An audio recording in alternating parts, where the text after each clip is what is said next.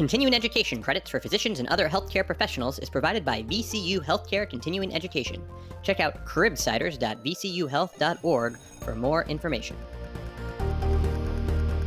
The Cribsiders podcast is for entertainment, education, and informational purposes only. The views and statements expressed on this podcast are solely those of the host. All right, welcome back to the Cribsiders. Hey, y'all. I'm Justin Bird, joined tonight by wonderful co-host Dr. Chris the Jew Man Chew, and our phenomenal producer and showrunner Sam Mazer. Say hi, Sam. Hey guys, how you going? We had an outstanding guest tonight, Dr. Mike Fahey, returning to discuss supraventricular tachycardia.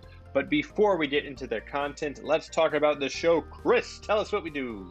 Well, we are the Pediatric Medicine Podcast. We interview leading experts in the fields to bring you clinical pearls, practice-changing knowledge, and answer lingering questions about core topics in pediatric medicine.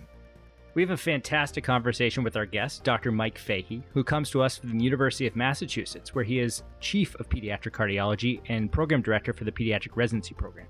He is the recipient of multiple teaching awards across all training levels, and today he teaches us how to approach narrow complex tachycardias, discusses the multiple types of SVT, treatment, and gives us his bundle of info.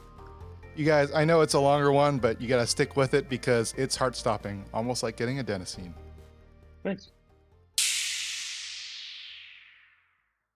Welcome back, Dr. Mike Fahey, to the second round of the Cribsiders. We're so excited to have you. Welcome back. Thanks very much. I had a lot of fun last time, and I'm happy to be back. Well, we are lucky to have you because, as we were just talking about congenital heart disease, the previous episode was extremely popular. People clearly loved it, and it's very exciting to give people part two. We like to give people what they want, and I think this episode is really going to go a long way. Yeah, I hope so. Congenital heart disease. Who couldn't love congenital heart disease, right? and today we're going to get into arrhythmia. Who couldn't love talking about arrhythmia, right? Palpitations. Just thinking about it, I think that's palpitations joke number one for this episode. We'll probably have one in the intro too. We've done some of the get to know you questions before, but to remind our guests, do you mind telling us a little bit about yourself?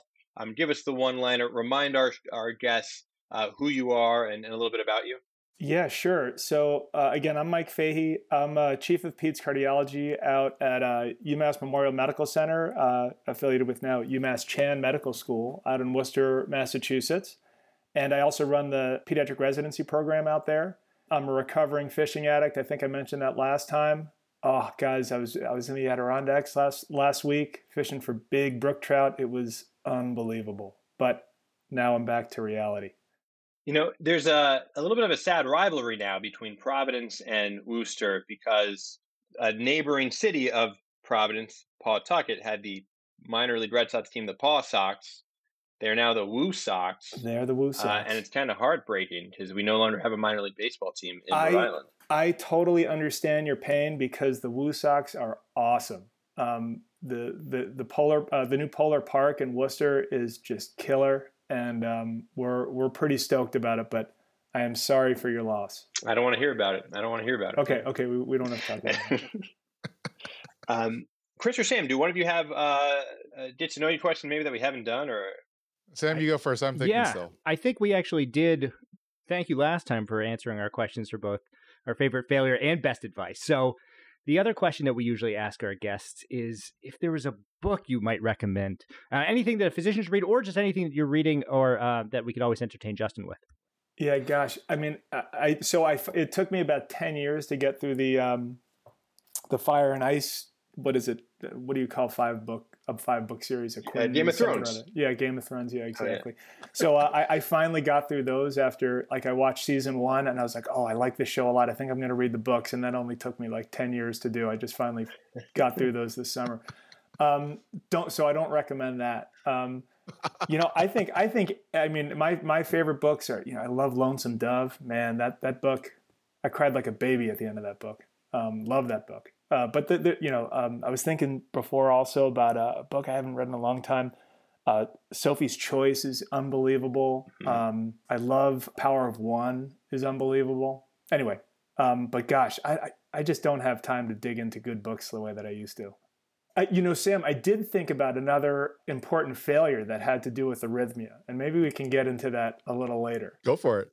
Oh, maybe we can. Later. Oh, later. Well, later. Yeah, no. I guess we could do it now. So I'll try not to make it too long because it's kind of an involved story. But basically, I got called by the NICU when I was on call many years ago, and we're going to talk in this episode about how to diagnose different arrhythmias. And this attending, who was great, super sharp gentleman, and who really knew his stuff, he essentially was telling me that this kid was in a wide complex tachyarrhythmia, and so it looked like ventricular tachycardia, and I'm but the kid was totally fine, stable, breathing normally, normal blood pressure, normal perfusion, everything. So I was like, this isn't VTAC, this guy's got it wrong. And so just it's probably SVT. We'll talk about SVT in a little bit. SVT with aberrancy, which can make SVT look like a wide complex arrhythmia. And I said, give the adenosine and let's just see what happens. And I'm thinking they're going to give the adenosine and this kid's going to convert, and it didn't convert. And I said, are you sure your IV's hooked up right? Like, I'm really giving this guy a hard time, And then I'm finally like, fine, I'll come in and I'll figure this out. So I'm like, give me the adenosine, and I'm like hooking up the 3-way stopcock and the whole thing. I'm like, I'm going to show these guys how it's done. And sure enough, I give the adenosine and nothing happens. Nothing happens. And I sit there, I'm like, what is going on here? And it wasn't until I did it myself that I sat back and I thought, well, adenosine's not working. This kid actually is in VTAC. And we'll talk about like maybe why that is later. But and the kid happened to be in an extremely rare arrhythmia, idiopathic VTAC, which you can see in infancy sometimes. And it tends to be a pretty hemodynamically stable rhythm, unlike other forms of VTAC. And it usually, if you can get them out of it, it usually just kind of resolves on its own, and then it just doesn't come back. And it, again, super rare, but it was a learning point for me to say, and this happens in medicine all the time, right? Where you come into a case always thinking about your last case or with your own kind of preconception of what's going on. And it's always super important to doubt yourself and to say, like, what else could this be? Like, because and this happens, for example, with cardiac imaging all the time. If you go in with an impression of what you're going to see, your brain is going to make your eyes see what you want to see what your brain wants you to see. And so it's always important to go into cases with a blank slate, get the information, make your analysis, and try not to come in with too many preconceived notions as to what's going on. That's right. Whenever I'm in the PICU and get an EKG, it's always idiopathic ventricular tachycardia until proven otherwise. That's a great story. And maybe we should just jump right into it. What do you think, guys? Let's do it. All right. Sounds good. Take us away, Sam. All right. So our first case from Cashlack Children's is Wolf P. White. So he is a 5-year-old previously healthy boy. He's presenting with chest pain. He was playing basketball with his older brother in the driveway when his chest started to hurt.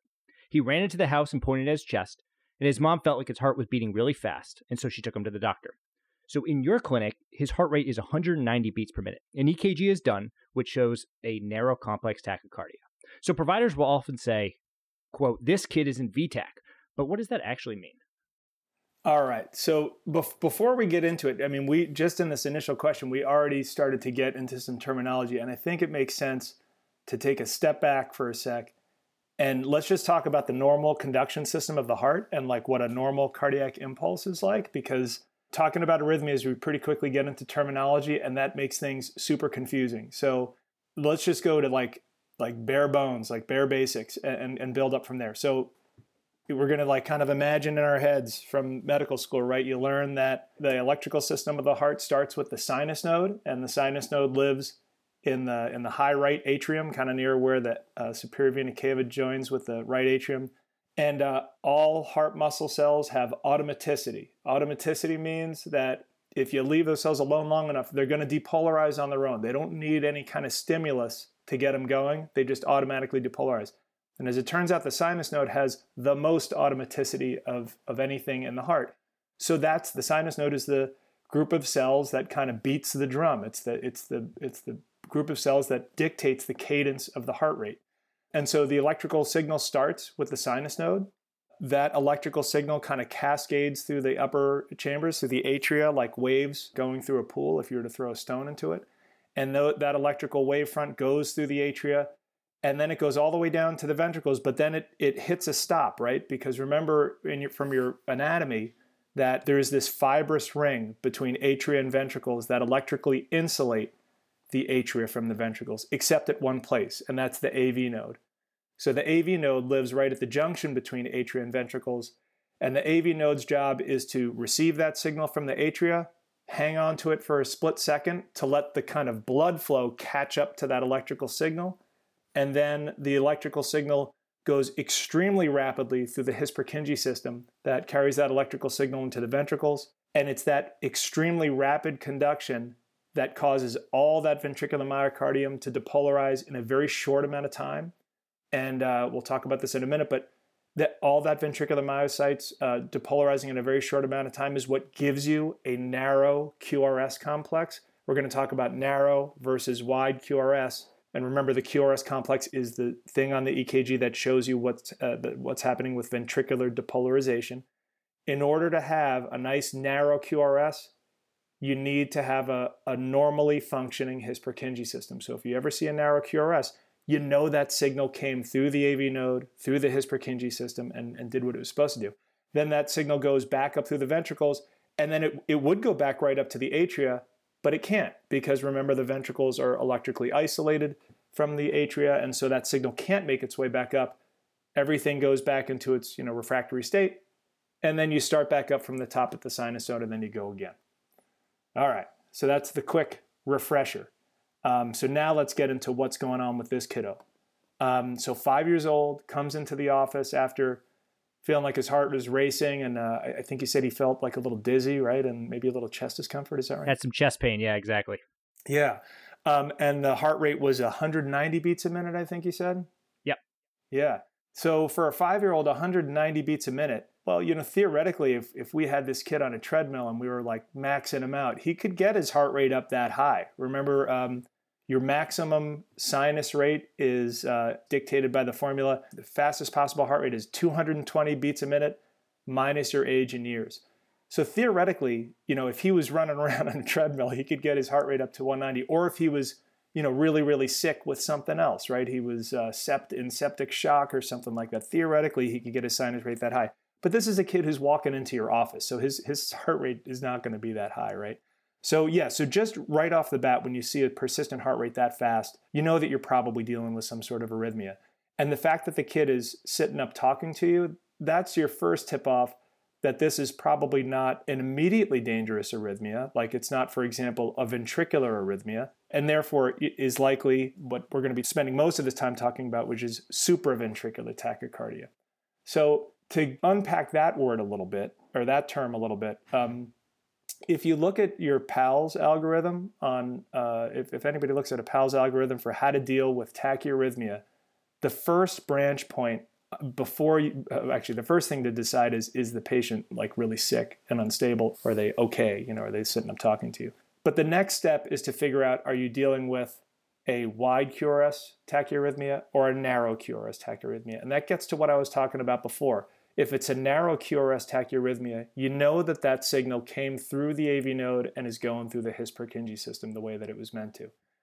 And so right off the bat, if it's a narrow QRS, that is supraventricular tachycardia. So so SVT is an umbrella term for all those fast arrhythmias with narrow QRS. And there's a lot of them. There's a lot of different ones. And that's when you start getting into like the alphabet soup of EAT and PJRT and AVNRT, and it makes your head spin. So I think it makes the most sense to talk about things kind of mechanistically and try not to get too bogged down in the terminology. So the first step when you're evaluating a kid with a heart rhythm that's too fast is, first question always is, hemodynamically stable or not? Because if not, that takes you down another pathway. You're going to treat that patient very differently than if you're dealing with a hemodynamically stable patient. And if the patient is hemodynamically stable, the overwhelming likelihood is that you're dealing with SVT. I always had a question in all the different types of SVT. sinus tachycardia, which is supraventricular, which is above the ventricular. Does that count? Is that one of the SVTs that we just forget about? Yeah, I get, so technically, sinus tachycardia, I guess you could say is SVT, but most people, when they use the term SVT, they're talking about an abnormal rhythm. They're talking about a rhythm that's not generated by the normal conduction system of the heart. So when I give this talk to medical students and residents who are rotating with us in cardiology, I usually preface this by saying, we're not talking about sinus tachycardia today. We're talking about tachyarrhythmia. So, it's a not normal heart rhythm. So we just said that, supraventricular tachycardias are those that exist above the AV node, and they're narrow complex. And so, Justin just brought up one of them being sinus tach, but we're going to kind of skip that. So what are the other most common ones that we might see in children? Yeah, so the most common form of SVT in kids, and again, I want to steer away from terminology as much as I can, but you can't get away from a couple of terms. The most common type is atrioventricular reentrant tachycardia. And these terms kind of describe the path of the electricity. So atrioventricular, so it's a pathway that goes from atria to ventricles. A reentrant. So reentry implies that there's some sort of loop of electricity that's happening. And so in AVRT, there has got to be another way for electricity to get from atria to ventricles, or from ventricles to atria for that matter, so that the electricity, instead of just going from top to bottom and then it can't go anywhere anymore, it goes from top to bottom and then has some way to get back up to the atria to then go back down the AV node in his Purkinje system, which again gives you that narrow QRS. Then it goes back up to the atria and then back down the AV node in his Purkinje system to give you your next narrow QRS, and so forth. So AVRT is the most common form of SVT that we see in kids, and the kind of prototype of AVRT is Wolf-Parkinson-White syndrome. That's the most common predisposing condition to that reentrant type of arrhythmia. And just to clarify on exactly what that is, the reentry note, when you describe the electricity of the heart to begin with, you mentioned that the atria and ventricles were isolated except at the AV node. In AVRT, am I right to say that that isolation is with the exception of the AV node and a re-entry pathway? That's exactly correct. And some people in Wolf-Parkinson-White, this extra pathway is often referred to as a bundle of Kent, but whatever. We usually just call it an accessory pathway. It's another place other than the AV node where electricity can get between atria and ventricles. And so when the heart rate is going 190 beats per minute, for example, we're trying to make one of these diagnoses. We would like to get, as most people would probably imagine, is an EKG or some form of rhythm strip. How do we make that diagnosis via that 12 lead? And this may be challenging to talk about without imaging, as we're doing an audio podcast, but we'll see where we can get. Sure. So if you were in your office and you had the luxury of having an EKG machine right there, you would put the leads on the patient and do kind of a rhythm strip and kind of have a look at what you're looking at. And again, the first thing in the algorithm that you would think about is, are we dealing with a wide QRS tachyarrhythmia or a narrow QRS tachyarrhythmia?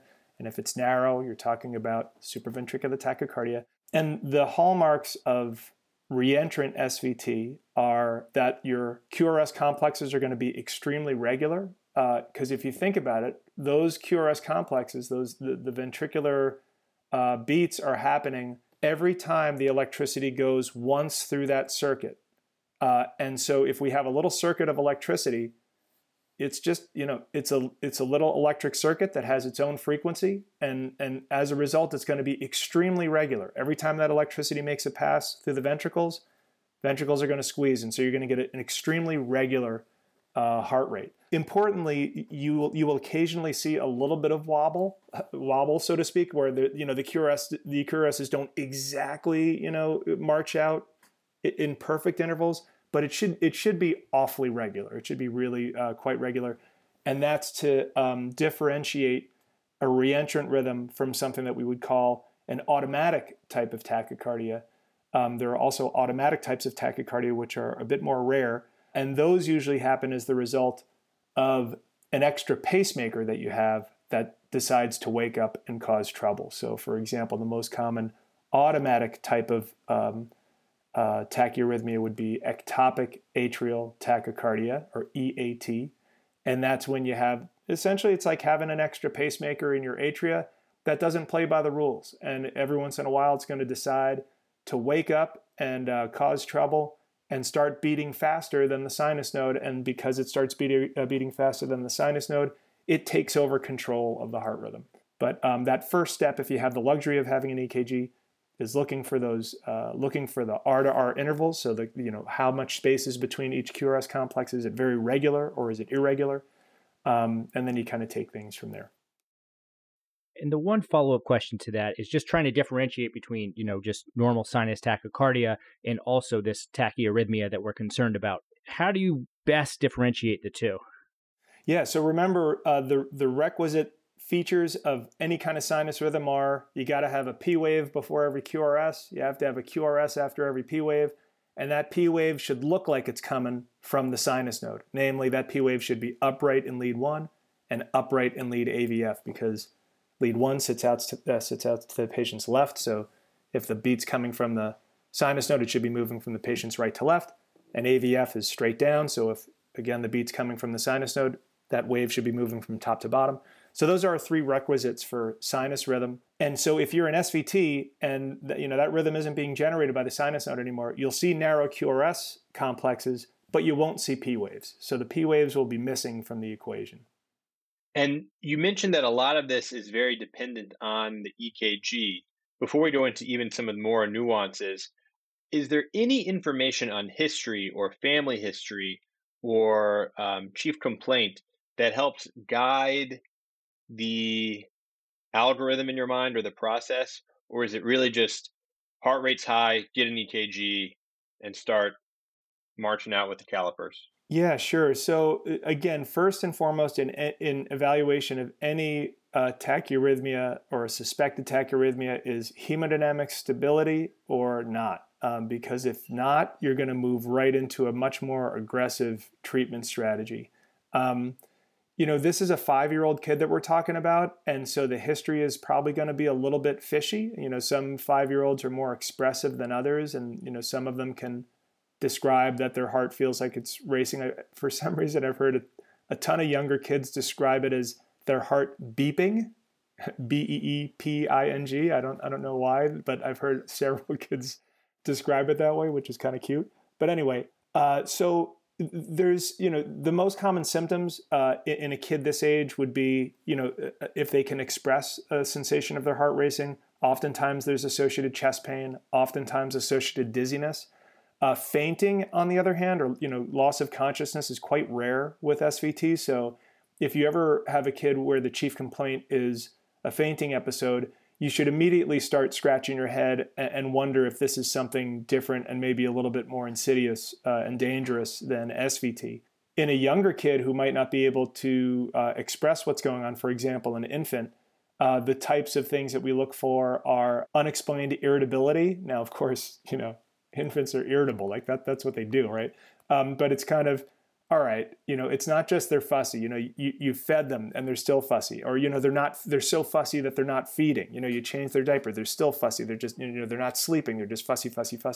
Those are the kinds of things. And, sometimes associated with color changes. In the congenital heart disease podcast, I think we talked about how, we always ask about color changes, and people usually think that we're talking about cyanotic congenital heart disease, but really kind of what we're fishing for there is this kid in a high adrenaline state or not? And the high adrenaline state seen in congenital heart disease is often times also seen in kids who are in tachyarrhythmias. And so they'll get some of those peripheral color changes as well. The blueness around the lips and mouth, maybe of the hands and feet as well. Maybe a little bit of sweating that goes along with that. Babies, especially if they've been in SVT for a while, they'll oftentimes start to exhibit signs of tachypnea, rapid breathing, labored breathing. And again, that's a sign that they've been in SVT long enough that their cardiac output is starting to get compromised, and they're starting to get a little bit of backup into the lungs that's causing some of those respiratory symptoms. So there's a few historical things that can give you kind of hints as to what's going on, and those are a little bit different depending on the age group that you're taking care of.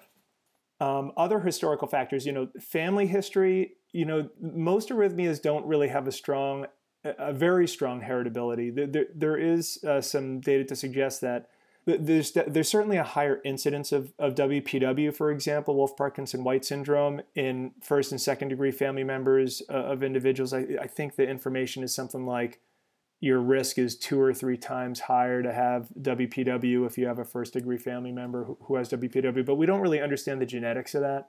If you talk about older folks, there definitely seems to be some genetic susceptibility to things like atrial fibrillation, but that's more in adult medicine, not so much pediatrics. AFib is a very rare arrhythmia in pediatrics. And any other SVTs that we should have on the differential? What about AV-NRT? Yeah, so you'll hear a lot of people talk about AV-NRT. So what does that mean? So AV-NRT stands for atrioventricular nodal reentrant tachycardia. So we just chucked an N in the earlier term that we talked about, the AV-RT. So now we just throw a nodal right in the middle there. And AV-NRT, rather than having an accessory pathway outside of the AV node, you actually have that little reentrant loop of electricity happening within the AV node itself. So when we draw a picture of the conduction system of the heart, we always draw the AV node as just like a little ball, and then there's like a line that comes off it, which is the His-Purkinje system, right? Like, remember, the AV node is this like really complex bundle of fibers, right? And you can imagine that within that bundle of fibers, you might have some that conduct a little bit faster, some that conduct a little bit slower.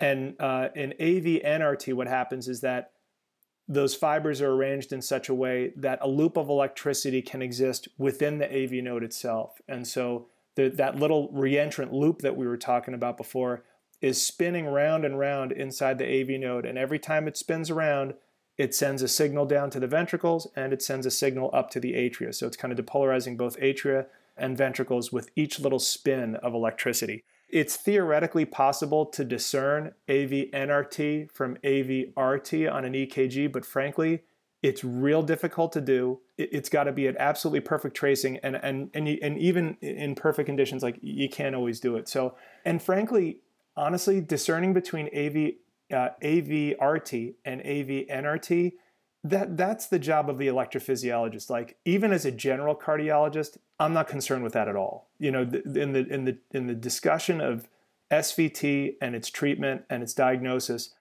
that's too detailed for even the general cardiologist. And I think that's when people, start to their head starts to spin around because there's too many little details. So I think it's much more practical to kind of think about the general mechanisms by which these things are happening, because then if you understand the general mechanisms, that really helps you to understand, well, what are we going to do to treat the patient, and how are we going to prevent this from happening in the future? So we just touched on actually some awesome points, but including how these children often present and what goes into this. We also talked about when the kid comes to clinic, we have to find out, are they hemodynamically stable or not? But when that also happens, do we need to order any other diagnostic tests, or do we just try to break it now and worry about a workup later? Yeah, so let's for example, if let's say you had a baby or this 5-year-old come in and they're not looking so great, their color's a little off, their breathing seems labored, they really seem uncomfortable. That's a kid that you're probably going to want to get out of your office and into the emergency room as quickly as you can.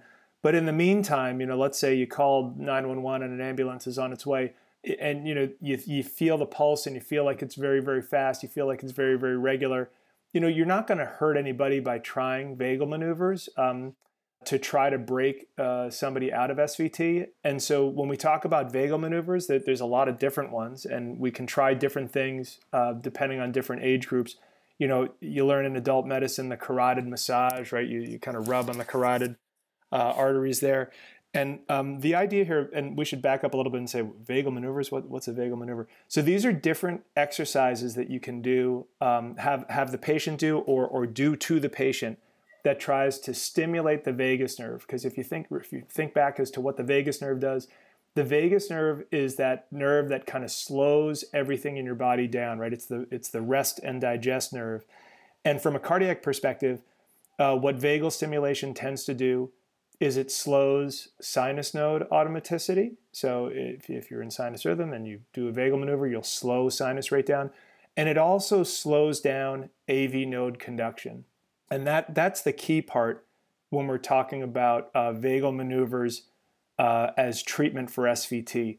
Because in reentrant forms of SVT that use the AV node as part of the loop, if we can get that AV node to slow down a little bit, what's going to happen is, as that really rapid loop of electricity tries to get down the AV node, if we can just put the brakes on the AV node a little bit, that very rapid electrical signal is going to find that the AV node is refractory. It will not have recovered fast enough to be able to conduct anymore. And if that happens, that loop of electricity will break, that circuit breaks, and once it breaks, what happens? Oh, well, the next most automatic thing in the heart is going to be the next thing that fires, and that's the sinus node. So in other words, if you can get that loop of electricity to break by slowing conduction through the AV node, that circuit's going to break and you're going to go back into sinus rhythm. So vagal maneuvers slow AV node conduction, and there's a number of things you can try. In kids, probably the most effective one, for example, the 5-year-old that we're talking about, would be to get a straw and have them blow as hard as they can through that straw. Or in a younger kid, maybe, I don't know how many pediatric offices have like pinwheels, but you have them like, imagine that they're blowing on a pinwheel, or imagine that they're blowing out birthday candles or something like that. No, Jimmy, blow harder. You got to get all the candles out, So you try to get them to blow really hard. And the idea there is that you're trying to get them to do a Valsalva maneuver. Now, if you tell a kid, bear down, that's what everybody says, bear down like you're having a bowel movement. I mean, Johnny's going to look at you like you have lobsters crawling out of your ears, right? Like he's going to have no idea what you're talking about. So for kids, you got to kind of break it down into terms that they understand. So blow out the birthday candles, blow through this straw or whatever it is. For younger kids, so for infants, we have a few more options. The most commonly used vagal maneuver probably for infants is the ice to the face. The right way to do that is you get a bag, you put some ice in it. Importantly, you put some water in it and you kind of shake it around so you have a nice like slurry of ice and water, because that's going to give you much better contact of that cold surface. And you put the bag of ice, importantly, don't put the bag of ice over the whole face, right? Because we don't want to smother the poor baby. So you put the ice kind of over the upper part of the face, over the eyes, over the cheeks, and that sort of thing. And just kind of apply gentle pressure, hold it there for 5 or 10 seconds, and then you kind of break, and the baby's going to be mad as hell at you. But if you feel the pulse and it's slowed down, you've done your job. Other options for babies is stimulating a gag reflex. That'll sometimes work. Another very commonly used vagal stimulus in infants is rectal stimulation. So, you take a rectal temperature or something like that, and that can also work actually as a vagal stimulus to get babies out of SVT. I remember being the intern in the NICU, and we had one of the babies in the feeder grower section went to SVT, and I remember running to the ice machine and filling up the bag and then just throwing it on the baby, and it worked. It was like the craziest thing. I was like, whoa. Yeah. About the blowing of the straw, I heard about this and a similar thing with adults. The REVERT trial came out a couple of years ago, and they looked at blowing. They used a 10 cc syringe as well, and then they also added make someone supine and a leg raise at the same time, and they call it the modified Valsalva maneuver. I don't know if for our older kids, is that something that we can also do? Well, it's really interesting because older kids. In older kids who have kind of frequent episodes of SVT, like let's say, for example, we have them on medicine that kind of keeps them under control, but they still have breakthrough episodes here and there, they kind of figure out what works for them. I've had several kids figure out that doing handstands or headstands gets them out of it. So kids will do all kinds of crazy stuff, and hey, whatever works, right? So I don't know that we've done the data on headstand versus ice to the face versus 10 cc syringe or pinwheel or whatever, but it's kind of, you try a bunch of stuff and you end up figuring out what works for the patient. So Dr. Fahey, let me ask, when the patient's now in the emergency room under the wonderful care of Dr. Mazur, what's the concern about letting the SVT continue? Why are we worried that this 5-year-old's heart rate is 190 beats per minute? How long can a 5-year-old go with this fast of a heart rate. And so what's the big concern with SVT? Yeah, that's a great question, because I think the first knee-jerk reaction when you're seeing any kid who's in SVT with these super fast heart rates, remember, sometimes we're talking about heart rates up around 300 beats a minute. That's scary for almost anybody. But actually, despite that, SVT is usually not immediately threatening to somebody's health. Certainly at those very faster heart rates, you have a much higher likelihood of having circulatory problems, because if you're beating at 300 beats a minute, you don't really have enough time to fill those ventricles, and so your cardiac output's going to get compromised. But kids can maintain these very fast heart rates for remarkable periods of time. It would be very unusual for a kid to get into any sort of significant trouble in SVT, even if they've been in it for a few hours. I would say, as a general rule of thumb, we'd start to get a little, and the length of time that we kind of tolerate or that we feel comfortable is related to how fast it is. So obviously, if you have a kid who's in SVT at 300 beats a minute, they're not going to tolerate that nearly as long as a kid who's in SVT at 180. But generally speaking, kids can tolerate SVT for several hours at a time without getting themselves into too much trouble. Once you start getting into the, beyond that, they've been in SVT for 10 hours, for 20 hours, that's when the risk of progressing toward what we call a tachycardia-induced cardiomyopathy, that's when that risk starts to really elevate. And does that present with signs of decompensated heart failure? Yes, 100%. So then you're really talking about a kid who's got cool extremities. You can feel the pulses maybe, but they're very thready. Yeah, you're going to start to notice perfusion and blood pressure problems. So the presentation of a kid who's in SVT, who's kind of going into heart failure, that's a sick-looking kid. It's not the 5-year-old who's sitting up talking to you. It's a kid who's got color changes, who's got respiratory distress, who's got those peripheral perfusion changes, and oftentimes starting to have hypotension as well. That's how those kids definitely will start to look when they've been in it for a long time.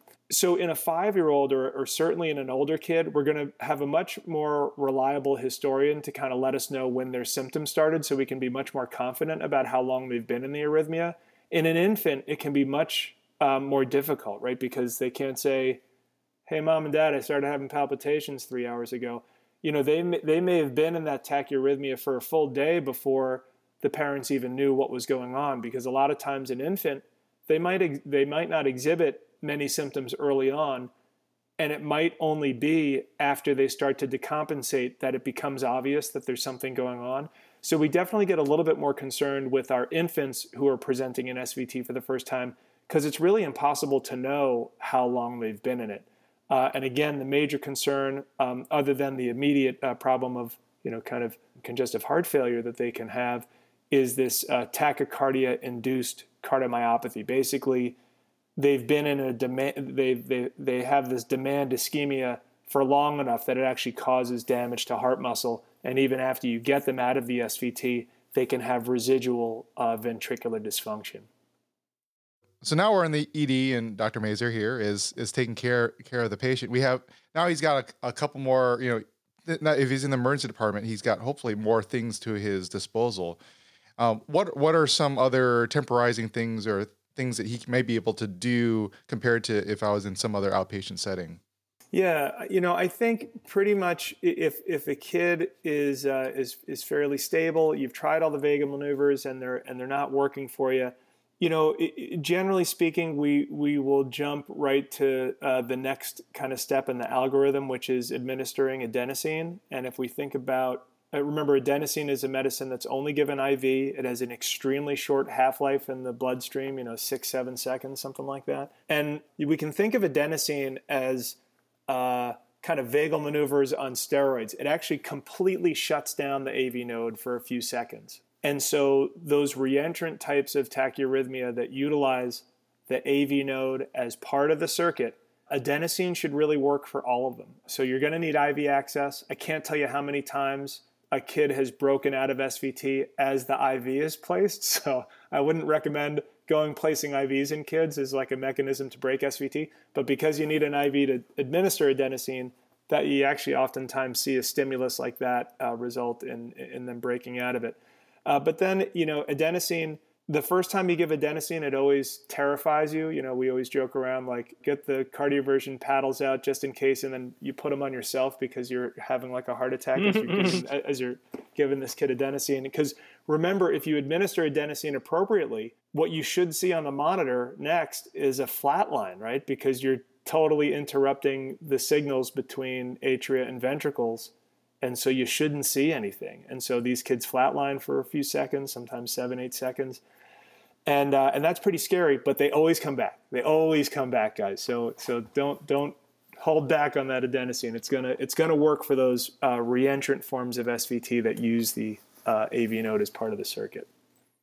Now, adenosine has to be it's got to be pushed, right? Because of how short the half-life is. You're trying to get it to the heart, right? That's exactly right. So, this probably isn't going to work if you have like a 22 gauge IV, like in the big toe, that's probably not going to work for you. You try to get an IV in like the antecubital vein or something like that.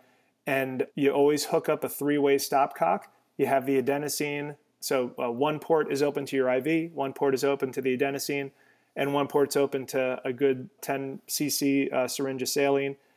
And what you do is, once everybody's ready, and by the way, it's always great whenever you're doing either an adenosine cardioversion or an electrical cardioversion, you have somebody running a rhythm strip while you're doing it, because a lot of times you'll get a lot of information from a cardioversion as you silence that AV node. So you have somebody run a rhythm strip, and then you rapidly push the adenosine in, and then you close off the stopcock to the adenosine, so then your flush is open and you very rapidly push in your flush to try to get that bolus of adenosine to the heart before its half-life expires. And again, the better you can do that, the better chances you have of breaking that arrhythmia.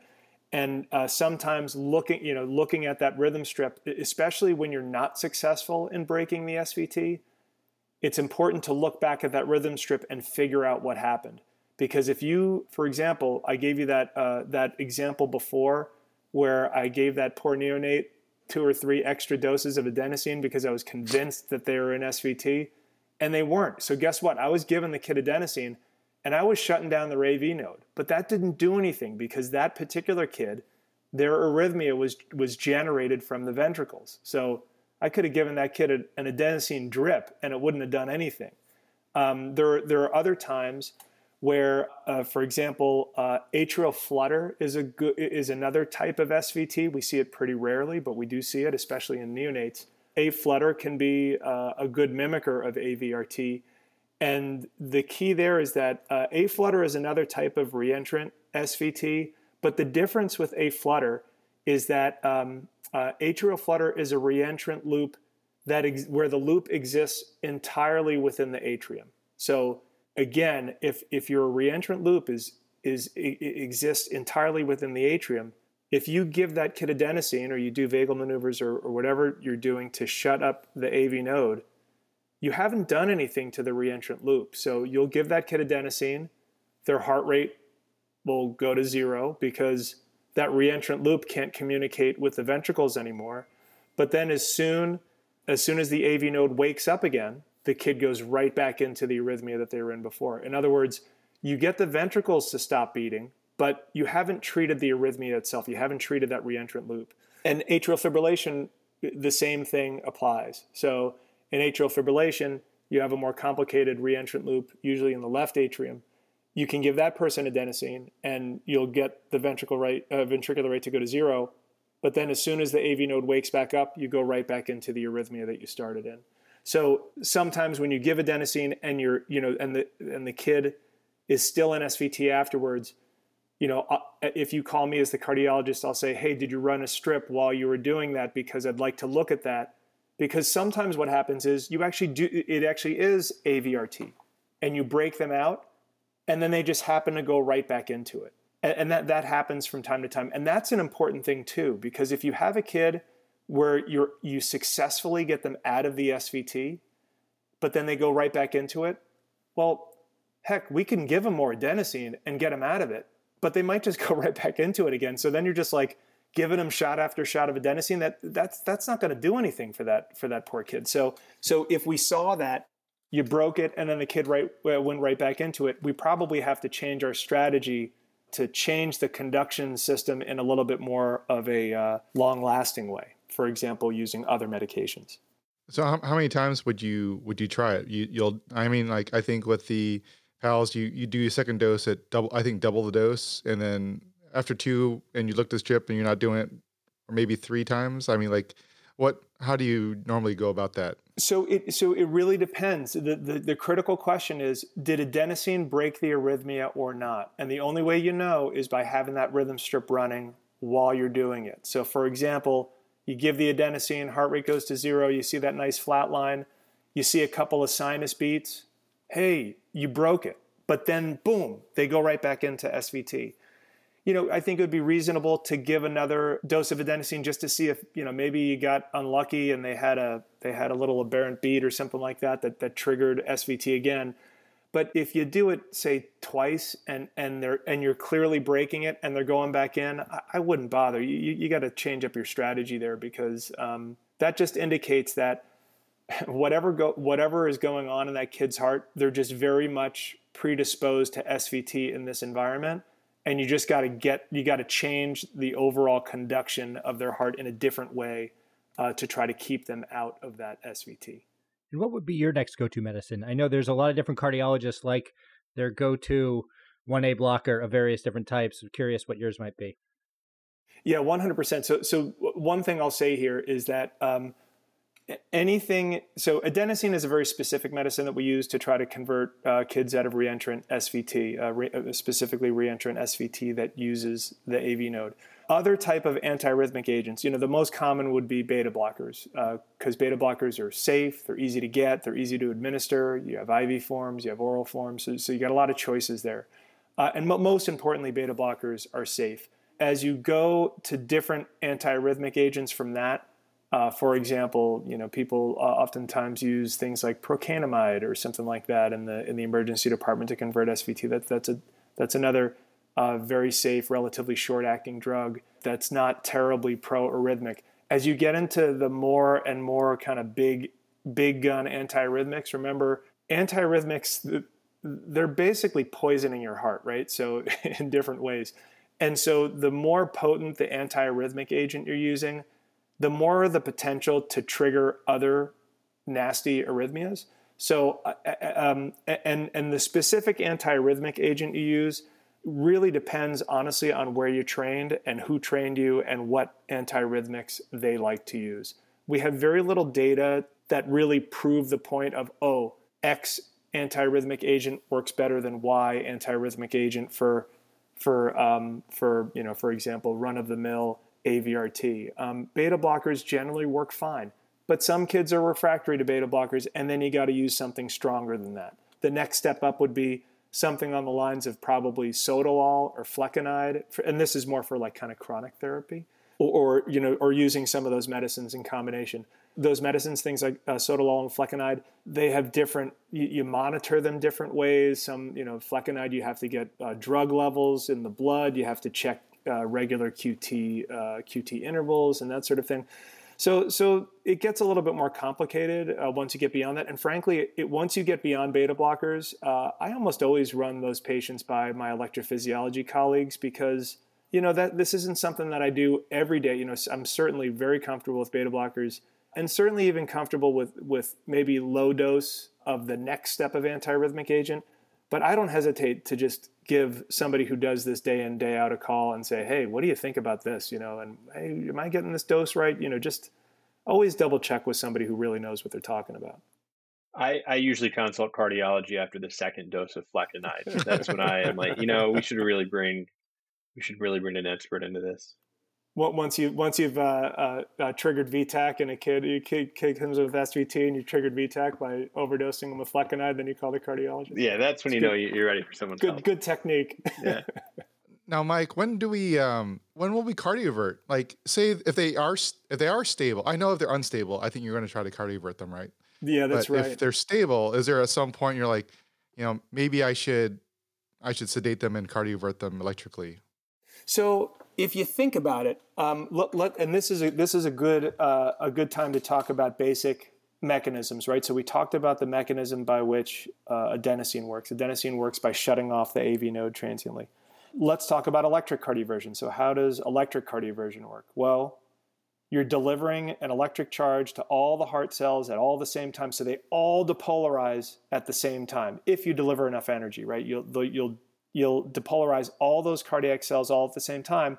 And if you successfully do that, everything depolarizes, everything becomes refractory. So there's not going to be any reentrant thing possible.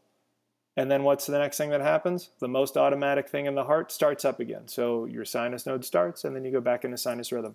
So electricity, in contrast to adenosine, will work for any reentrant heart rhythm. So AVRT, AVNRT, but also A-flutter and A-fib, which are reentrant rhythms that exist entirely within the atria. But if you're depolarizing everything at the same time, electricity should, or I should say has the potential to work for any reentrant SVT. And the time at which you use electricity, first and foremost, would be in a patient who's hemodynamically unstable, and you just know that you got to get them out of that rhythm as fast as possible. That would be the first thing. I would say there are very few instances where you would use electricity for a type of SVT that should respond to adenosine, right? Because if you give enough adenosine in the right way and you document that you've shut the AV node off, well, that really should work for any reentrant rhythm that uses the AV node as part of the circuit. It might be that you've given adenosine and it hasn't converted you're looking at the strip and you're like, I just don't think that we ever converted this person out. Or you give adenosine and you recognize that once you shut up the AV node, you see those flutter waves, right, underneath the pattern of QRS complexes. Once the QRS complexes go away, all of a sudden that sawtooth pattern of A-flutter kind of comes out. Well, then you know that adenosine isn't going to work and you're going to move to electricity in that standpoint. I guess the only situation I could think of where, other than hemodynamic instability, where you would jump to electricity, you can't get IV access in the kid. Sometimes I've seen even adenosine delivered by IO. I mean, poor kid. I was going to ask about IO adenosine. Does that work? You can do it, but again, it takes a while for that adenosine to get through, the marrow and into the bloodstream. I have seen it work, but I wouldn't recommend it. I'd frankly say, that would be a situation. If I couldn't get IV access, I'm not confident that an IO is going to cut it because I'm not sure that adenosine is going to get through that bone up into the bloodstream, up to the heart in time. So that would be a situation, if I couldn't get IV access, that I might move right to electricity in that situation. And just to kind of finish up this question, is there any contraindication to adenosine or anything that we should be looking out for? Or just go for it, and if it doesn't work, call the cardiologist? Yeah, so the one, if you spend any time in the emergency department, there's one contraindication that you'll hear people talking about all the time, and that's in a patient with WPW. And we've referenced WPW a couple times here in this talk, but I don't think we've really unpacked that a little bit, and I think it's worthwhile just taking a second to talk about what we mean by WPW. So Wolf-Parkinson-White is a type of AVRT, atrioventricular reentrant tachycardia, where your accessory pathway, and remember the accessory pathway is that extra place where electricity can get between atria and ventricles. That accessory pathway can conduct electricity from top to bottom and from bottom to top. And the top to bottom portion of the conduction is what's unique about WPW. So let me kind of explain what I'm talking about. Do you guys remember there's two kind of hallmark EKG findings in Wolf-Parkinson-White? Do you guys remember what those are? Delta wave. And delta wave is one of them. And the short PR interval. And the short PR interval, exactly. So let's think about why those things come about. So with WPW, you have an accessory pathway that can conduct from top to bottom. If we think about that sinus beat going through the atria, okay, it's going through the atria, it's going to get down to the AV node. And, as opposed to the normal heart, now the electricity, it hits the AV node, which is going to it's going to hang on to that electrical signal for a second. But if there's an accessory pathway somewhere else, that could conduct without any delay, well, that electrical signal going through the atria is just going to jump right down into the ventricles. And what that does, that shortens your PR interval, right? Because you don't have that delay anymore between conduction from the atria down to the ventricles. You don't have to wait for the AV node to get it down into the His-Purkinje system. It's just jumping right over through the accessory pathway into the ventricles. So that's what gives you your short PR interval. The delta wave, and again, we're going to have to imagine what a delta wave looks like. But a delta wave is kind of like a slurred upstroke of that QRS. The beginning part of the QRS is it's not sharp straight up and down. It's kind of slurred on a lower slope. And what's going on there is that, remember we started off this talk by talking about a narrow QRS, and that conduction through the His-Purkinje system gives you a nice narrow QRS because all that ventricular myocyte is depolarizing in a very short amount of time. If the electricity is going through an accessory pathway and not using the His-Purkinje system, that electrical signal is going to conduct. It's going to conduct, but it's going to conduct through gap junctions between the ventricular myocytes. And that's going to get through pretty fast. It's electricity after all. But it's going to be a lot slower than the His-Purkinje system. And so if we were to just leave that electrical signal going through the accessory pathway and we just let it go through the ventricles, it would look a lot like a PVC, a premature ventricular contraction, a wide, nasty-looking QRS. But what happens is that it starts off looking like a PVC. It starts looking like a wide QRS.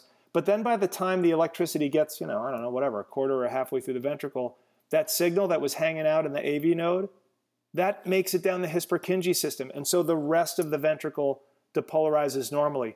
So it's almost like a fusion beat between a PVC and a normal QRS. And that's what gives you that delta wave. It kind of looks like a wider QRS, but it's that beginning part of the QRS that's wide. So those are the two findings in WPW that give you the hint that there's an accessory pathway present. All right, so that's WPW. Well, why do we care? Who cares? This stupid accessory pathways conducting antegrade. Why does that matter? When you're in sinus rhythm, it doesn't matter at all. Having that short PR interval and delta wave doesn't do anything to you. Very rarely, actually, if your accessory pathway is in the wrong place, it can cause actually ventricular dysfunction because it causes your ventricular depolarization to happen in a way that causes the ventricles to not beat in a synchronous kind of way, and so they kind of compete with one another. That's very rare, but so rarely people with WPW will have a little bit of ventricular dysfunction as a result of where their accessory pathway is, but that's pretty rare. The main reason that we care about it is patients who have WPW are at a significantly higher risk of developing atrial fibrillation. We don't know exactly why that is. That has something to do with the accessory pathway itself. And you might say, well, AFib, okay, that's a little weird, but we don't see it in kids very much. Well, why do we care about that? Adults get AFib all the time, right? And they're generally okay. The reason we care about it is that, generally people survive when they're in AFib because they have an AV node to protect their ventricles from going way, way too fast. Remember, fibrillation, if we think about atrial flutter rates of that's usually like 300 beats a minute, 350 beats a minute, something like that. Well, AFib, the atria are beating so fast, they're not even beating, right? They're fibrillating. They're just jiggling around. And that's because the atrial rates are so fast that you can kind of barely even count them. If you had an accessory pathway that could conduct at, 500 or 600 beats a minute, well, what's to stop those electrical signals from jumping across that accessory pathway and causing your ventricles to beat at 500 or 600 beats a minute? And what do you call that? That's VFib, and VFib is lethal. So that's why we care about Wolf-Parkinson-White, is that not everybody with Wolf-Parkinson-White, but importantly, a subpopulation of people with Wolf-Parkinson-White, they have to have an accessory pathway that can conduct very rapidly, and they have to develop AFib. And if those two things happen, that results in sudden cardiac death. And that is, thankfully, an extremely rare complication of WPW, but the risk is not zero. And that's what really kind of keeps us up at night as cardiologists when you make that diagnosis of WPW and you're counseling those parents. It's a very difficult conversation to have because it's a very rare but very devastating outcome. And there's not really any medical treatment that will prevent that sudden death. So patients with WPW, we generally opt to refer them for ablation therapy, so an invasive catheterization to find that accessory pathway and get rid of it. And so in the patient that's in the emergency department with SVT unknown to be WPW, or even if they did have WPW, does the adenosine itself, I imagine it's blocking the AV node, so you're only having that reentry pathway, but does the adenosine itself increase your likelihood of AFib, or does the adenosine itself lead to any worse complications? Yeah, Justin, so thanks for getting me back on task. I got on that segue of kind of talking about what Wolf-Parkinson-White was, but yeah, so this critical thing of like, when would you not give adenosine? There's this kind of thing that you'll hear in emergency departments of, oh, you never give the patient with WPW adenosine. And what they're getting at is, if you happen to have a patient coming in who has a known history of Wolf-Parkinson-White, and they happen to be an AFib, all right, you can imagine a situation where some of the signals from that AFib, from those fibrillating atria, some of the signals are making it down the accessory pathway, and some of them are making it down the AV node. And because there's kind of competition for the attention of the ventricles, so to speak, the ventricles are kind of maintained at a reasonable rate. And if you gave that patient adenosine and you shut off the AV node, that could potentially remove that competition, and then you would get kind of unfettered conduction of that atrial fibrillation down the accessory pathway, and that could precipitate ventricular fibrillation. But I go against that mantra, because I think if you don't necessarily just do algorithms, and you don't necessarily do knee-jerk medicine, and you take a second to think and look at the data that's in front of you, you can figure out whether a patient is in AFib and Wolf-Parkinson-White or not. Because if you think about it, what are the hallmarks of atrial fibrillation? What do you guys remember about that? Yeah, I mean, you have the sawtooth pattern of the P waves. Oh, wait a minute. That's a flutter. What about AFib?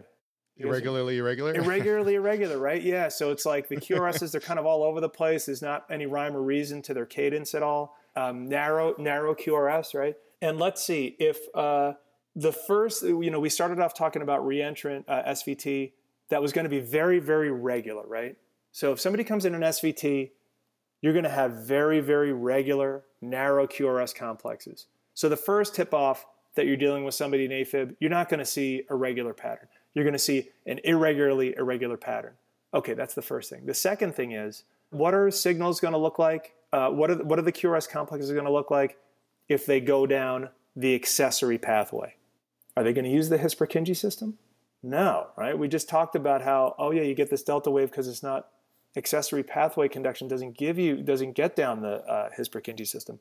So any signal that goes down the accessory pathway, that's going to give you a wide QRS complex. So somebody who's in is in that rare situation of they have WPW and they're in AFib, you're going to see a irregularly irregular pattern, and you're going to see a mix of narrow QRS and wide QRS. So that's what you should see. If somebody has a history of WPW and they come in and they are in narrow QRS, dead regular, they're not an AFib. And I would say call us first for sure, but you can feel pretty comfortable, giving that patient adenosine.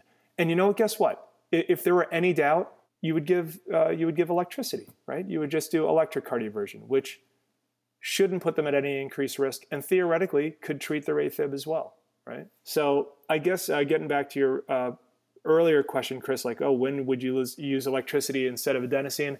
I guess that would be another situation. Anytime that a person with known WPW came in and you weren't 100% sure they were in SVT, and you thought, oh man, maybe they're in AFib, and I'm going to kill this guy if I give him adenosine. Yeah, I guess that's probably a pretty good reason to get the paddles on them and use electricity instead.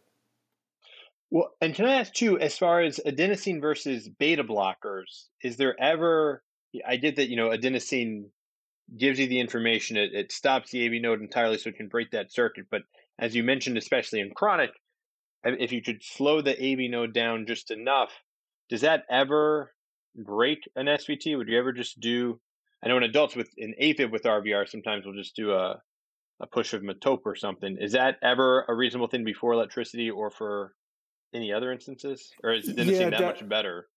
Well, yeah, adenosine, again, you need an IV to place it.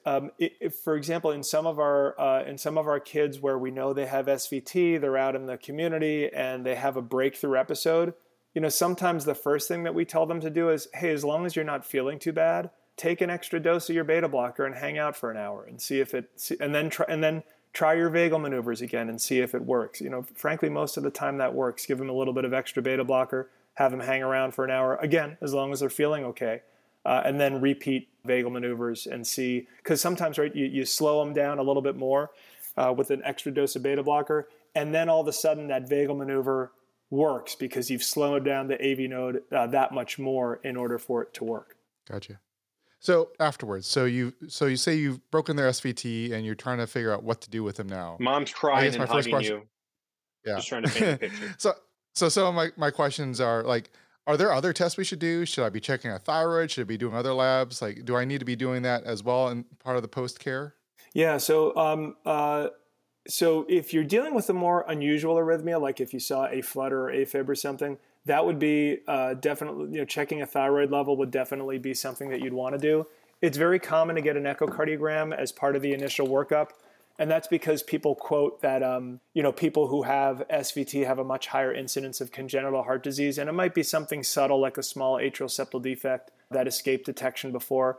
Frankly, most of the time when we've diagnosed SVT out of the blue, I frankly don't oftentimes find congenital heart disease associated with it. But if you look at the literature, they quote pretty high incidences of congenital heart disease as compared to the general population in people who are diagnosed with SVT.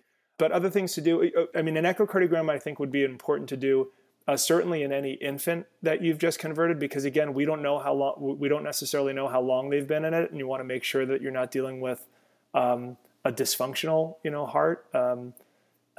So that would be an important thing to do. But outside of that, no, there's not a lot of other testing other than, getting a new baseline 12 lead after they're out of SVT. So you can say, for example, do they have WPW or something else? And yeah, again, echocardiogram, maybe, and definitely yes, if it's an infant and or you're not sure how long the kid's been in it. This is actually a perfect transition to going back to Wolf. So Wolf did return to normal sinus rhythm, and then we did repeat our EKG, and of course we identified a short PR interval and a delta wave. So we kind of hit on the diagnostic criteria already as far as testing goes, but just want to double check, did we make a diagnosis of WPW syndrome with just that EKG, or did it need any of the echo or any of the other testing to actually make that diagnosis? No, WPW is a purely ECG diagnosis. And remember, you don't know, when the patient's in SVT, you can't diagnose WPW. WPW, those features that we said, short PR interval, delta wave, you need antegrade conduction down the accessory pathway. When you're in SVT, the electricity is going down the AV node and up the accessory pathway and then down the AV node. And you say, well, wait a minute, how do you know it's going that way? How do you know it's not going the other way? You know it's not going the other way because if it was going the other way, you'd have wide QRS complexes, right? We began by saying it's a narrow QRS. So you know the electricity is going down the AV node through the His-Purkinje system and back up. And because of that, you'll never see the delta wave or the short PR interval when the patient's in SVT. You got to break them out first, and then they go back into sinus rhythm, and you get that antegrade conduction, and then the WPW pattern comes out. So for a kid like Wolf, who actually did have an episode of what we're calling an SVT, as well as a diagnosis of WPW, do kids like him go on preventative medicines? Yeah, so we usually do whenever, so if you diagnose a kid who's in SVT, you break them out. Yeah, they generally, so you could argue it both ways. I would say that it would not be wrong to have a first-time SVT diagnosis. You just kind of wait and watch. And that would be particularly safe to do in an older kid who's going to be able to tell you in the future, hey, I'm having palpitations again, or I'm having chest pain or difficulty breathing or whatever. In an infant, we would err a little bit more toward maybe treating them to be putting them on preventative beta blockers or something like that. Certainly if a kid, let's say a kid was in the hospital, you've seen them have a couple of episodes of SVT, you got them out of it, but then they go back into it. That generally means that they should be on a preventative medicine.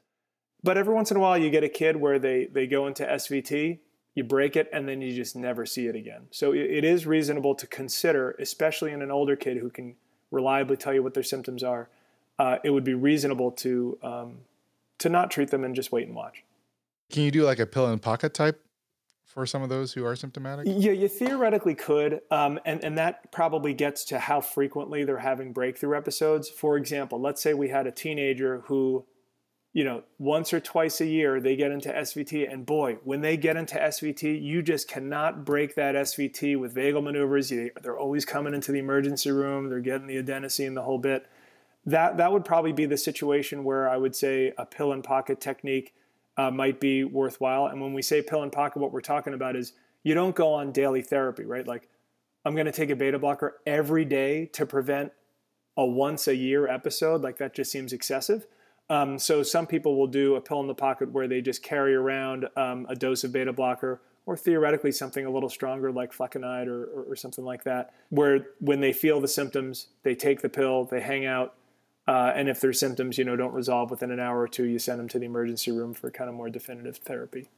Generally speaking, I would say the pill in the pocket approach, I sometimes will do in my teenagers with atrial fibrillation. I generally don't do it so much with my kids with more kind of run-of-the-mill SVT. And so what's your go-to preventative medicine? Do you usually do beta blockers? And if so, there's a lot of beta blocker choices out there. Just curious where you generally start. Yeah, sure.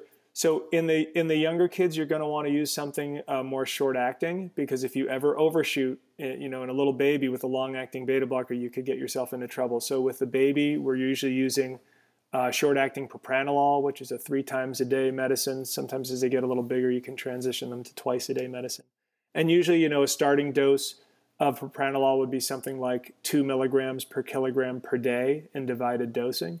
As kids get bigger, as they're able to tolerate pills, we pretty rapidly, when they can tolerate it, transition them to a once daily beta blocker just for ease and convenience. And really, once you get to that point, it's dealer's choice. It's atenolol or metoprolol succinate, which is the long-acting form of metoprolol. You can use nadolol. There's a bunch of different choices, and you can trial different things. Oh, and hey, there's long-acting propranolol these days too, right? I mean, that wasn't around when I was in training. So there's a lot of different choices, and sometimes one beta blocker works better for a certain individual than others. So if you fail with one beta blocker, it's totally reasonable to try a different one to see if you can, get a little bit better efficacy out of a different one. Can Wolf play sports? Good question. So, people worry that a high adrenaline state, A, will increase the risk of them going into SVT, and maybe more importantly, B, theoretically could accelerate that antegrade conduction. And so if they were ever to go into AFib, they could maybe more likely go into VFib. We generally don't restrict our kids with WPW from athletics. But again, as soon as they get to an age and size that's amenable to catheterization, and the size is usually around about 25 kilograms, is about the minimal size that you can get away with, where an electrophysiologist can do a catheterization without risking harm to blood vessels by putting all those electrophysiology catheters in there and everything.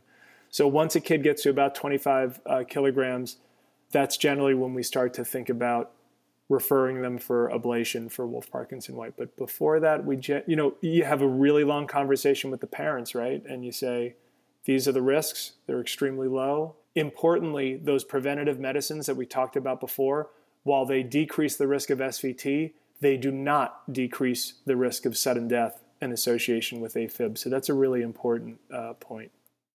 And you had just mentioned about ablation as well. I think just to cover, again, we kind of talked about it in the beginning, but who would you send for ablation entirely? And does everyone with Wolf-Parkinson-White ultimately go for ablation? So if you were to diagnose an older kid with WPW, let's start there. The benefit of having an older kid is that there's one non-invasive test that you can do to try to risk stratify them to see if you think that they are high risk Wolf-Parkinson-White. And when I say high risk, what I mean is they have an accessory pathway that can conduct very, very rapidly versus a low risk Wolf-Parkinson-White, which is, sure, they have an accessory pathway, but that sucker can't conduct very rapidly, right? If your accessory pathway can only conduct at 150 beats a minute, if you go into AFib, dude, you got no worries, right? I mean, you can't go into VFib from that. So the way you figure that out is, again, if you have an older kid or a teenager with Wolf-Parkinson-White, you can put them on a treadmill and you stress them. You just try to rev up their heart rate as fast as you can get it. And as they're exercising, if you see that short PR interval and delta wave go away, what that means is at those faster heart rates, that accessory pathway, it cut out. It couldn't handle those faster heart rates. It couldn't conduct antegrade anymore. And that predicts if you were in AFib at those extremely rapid atrial rates that you don't develop VFib. So an exercise stress test is something that can be helpful in your older kids. But in your younger kids, unfortunately, so certainly any documented VTAC or VFib that buys you an ablation immediately. Any kind of unexplained incident, so a kid presents with unexplained syncope, and then you discover that they have Wolf-Parkinson-White. Hey, you don't know what happened. If you don't know what happened there, that kid gets an ablation immediately. But really, any kid where you don't know the conduction properties of the accessory pathway, we generally err on the side of caution and refer them for ablation just because of the risk of that very bad outcome. Usually one of my last questions before we finish wrapping up is, looking at the future of SVT treatment options, what's on the horizon? Are there any cool things that you know about that are going to be tools for us as physicians in the future that we can use for our patients with SVT? Yeah, so, ablation technology is getting better all the time. I think that there's going to be hopefully less risky invasive ways of mapping out these accessory pathways and ablating them. Right now, that 25 kilogram limit, that's a really tough thing, right? If you diagnose a baby with WPW, the counseling is, okay, mom and dad, we can treat your baby with beta blocker to prevent SVT, but we still haven't mitigated the risk of sudden death, and we're just going to have to wait until your kid gets to about 25 kilograms and then refer them. And that's anxiety that nobody wants to deal with. So hopefully technology will continue to improve to the point where we can do diagnostics and invasive diagnostics and ablation procedures in younger kids. And of course, there's always the possibility of more effective medicines that might prevent kids from going into SVT in the first place. Yeah, so those, nothing definitive on the horizon for now. But those are the things that I'd be looking toward in the future. Sorry, I do just want to ask one more question that I forgot about. And this, I was really curious. It's happened to me a couple times. What about if WPW was just diagnosed incidentally on an EKG? Completely asymptomatic, for example, came into the hospital, had something like pneumonia or something like that, bradycardic overnight, got an EKG, and you saw what we would consider WPW pattern. Are all the same things we applied, or do we need to call the cardiologist? Or is this something that's just like, hey, it's incidental, don't worry about it? Oh yeah, no, definitely call the cardiologist with those incidental cases, because that might be your one moment in time where you've captured that. If you make an incidental diagnosis of Wolf-Parkinson-White, that definitely warrants a call to the cardiologist. That might be the one moment in time where you're able to capture that patient and kind of manage them appropriately. It's well known that rarely, but importantly, sometimes people present, their first presentation of Wolf-Parkinson-White is actually when they present in VFib, which is again a lethal condition. So that's a kid who definitely needs to be monitored. They definitely need to be they either need an exercise stress test or they need to be referred for ablation. Great. So I think, we covered a lot. We started from approaching, a narrow complex tachycardia, talking about the different types of SVT with the ectopic atrial tachycardia, with re-entry tachycardia, the AV node, or through a different accessory pathway. We talked about vagal maneuvers, some antiarrhythmics, and indications for ablation and electricity cardioversion. This has been really wonderful. What do you think? What are the main take-home points for listeners for the show? about SVT that you want people to walk away with?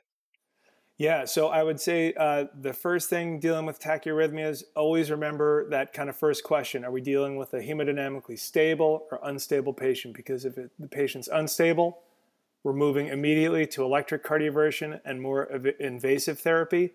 If the patient is hemodynamically stable, hey, you can take a couple breaths, get an EKG, think a little bit, kind of assess the patient a little bit more, try to figure out what's going on.